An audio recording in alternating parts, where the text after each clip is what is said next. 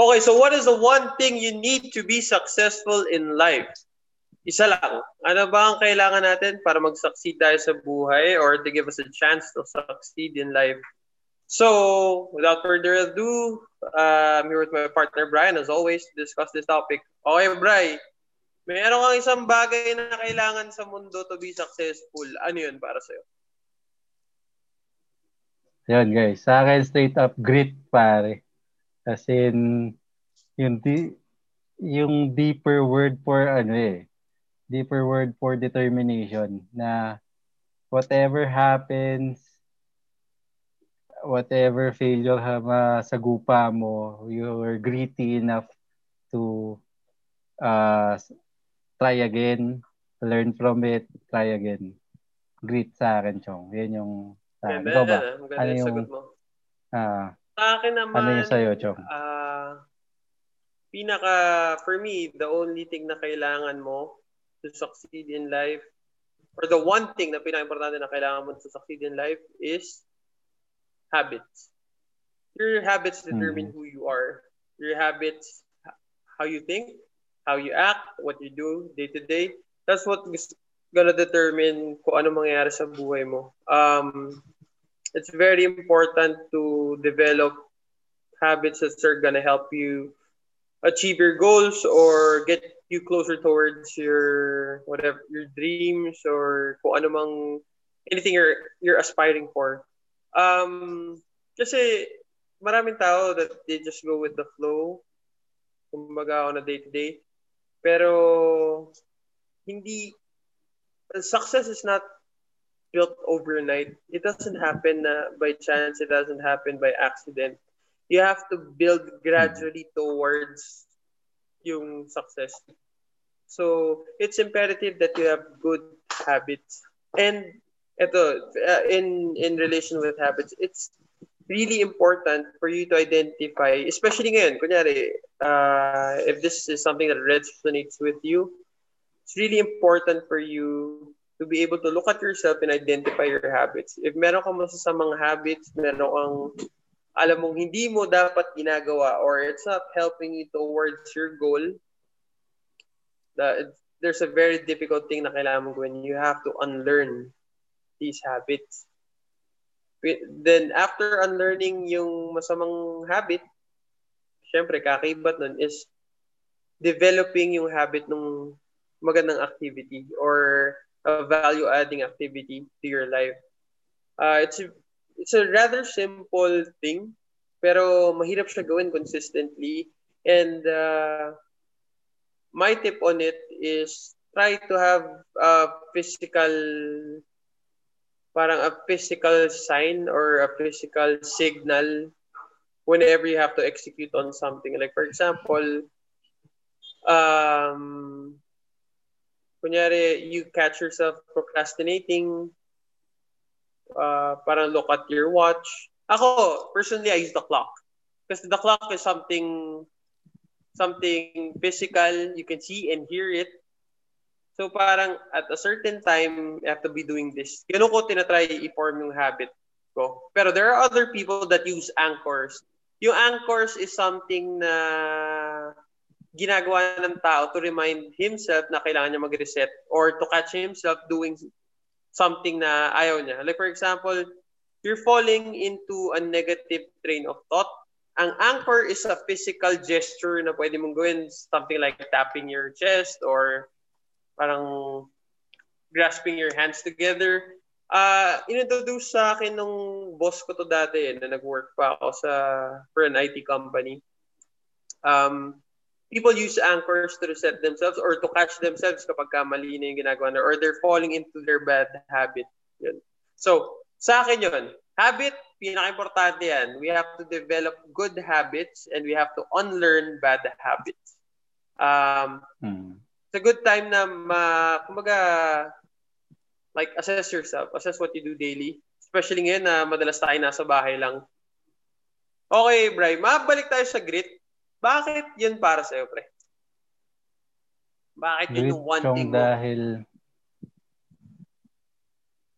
kasi yun in relation sa sagot mo pre Experience na mo ba yan? habit. Ganun? Kasi technically, what you're trying to do one way or another, may nakagawa na eh. So, it's just you trying to do that same thing. So, basically, yung knowledge na kaya kakailanganin mo to do it, pwede mo nang ma-search or you'll get, kumbaga in a way, you'll get a head start compared dun sa unang gumawa. Yes. So, nasa yun na lang talaga if you're gritty enough to actually do it. Kung magagawa ba ang tanong, definitely magagawa mo. Does it mean mas madali?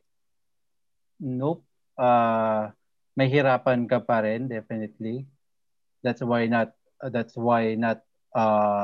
all people are doing or fulfilling their own definition of success eh. Kasi yun nga, mahirap pa rin kahit na nandiyan na yung information, right? We have access to the information that we need. Mahirap pa rin gawin dahil mapapagod ka pa rin, mahirapan ka pa rin. So nandun na lang eh, if you're gritty enough, or you're willing enough to how bad do you want it to actually do it eh. Nandun na lang yung difference nung those who actually materialize or actualize yung definition nila ng success compared dun sa mga tao na nagpapaagos na lang sa buhay. That's why grit para sa akin grit talaga. Yung grittiness. Ang pinaka-importante. Tanong ko, Chong, kung habits para sa'yo yung kailangan to be able to actualize your definition of success, ano naman yung tingin mo na one thing? Give me one thing na pag meron ka, medyo mahihirapan kang maging successful. Sorry. What's one thing Diba, na sabi mo, mahihirapan na maging successful? Pag meron ka, Okay, so parang kabaliktaran naman. Kanina is one thing na kailangan mo lang para to be successful. Second is one thing na meron ka para hindi ka maging successful. Okay, for me, ang sagot ko dyan, excuse. Pag may excuse ka, hindi ka maging successful. Kasi we can always blame, wala akong ganito, hindi ko kilala yan, mahirap magulang ko, wala kaming connection, hindi ako nakapag-aral, nasa Pilipinas ako, third world country kami, bobo ko, hindi ako gwapo, lahat na, nasa na lahat. So, if yun lahat is tatanggapin mo, babaunin mo all the time, lalagay mo sa back pocket mo yung barahan na yun, for whenever somebody asks kung bakit hindi ka successful, tapos bubunutin mo na medyo proud ka pa, parang binibida mo pa yung mga excuse mo. Pag may ganun ka, ginawa mo pang medyo badge. malayo tayo sa asenso, pre. Malayo tayo sa asenso dyan. Agree. Ikaw, pre, medyo feeling ko similar yung sasagot mo dito. Babalik ko lang sa yung tanong mo. Anong sagot mo dyan, bro? Yeah, related pare. Kumbaga, ang term na gagamitin ko, excess baggage eh. Again, totoo, na tipong yan, ang dami mong iniisip eh. Ang dami mong dinadahilan na ganito.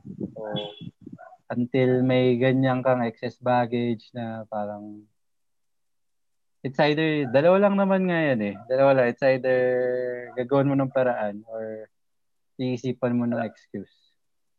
So, yun. Ganun lang kasimple. Anything else, pare, na gusto mong i-add for this topic? Ako, wala na. The last reminder is, guys, check yourselves. Catch yourselves doing or observe yourselves kung ano yung mga routine nyo. Just identify your habits. I'm sure you guys have bad habits. Sa bad habits, just try to eliminate. It's gonna take time, syempre, hindi yan mabilis. Pero sa mga good habits, palakasin pa natin lalo. And good luck to everyone. Everybody who's going after something, makakarating din tayo dyan as long as we consistently grind towards it.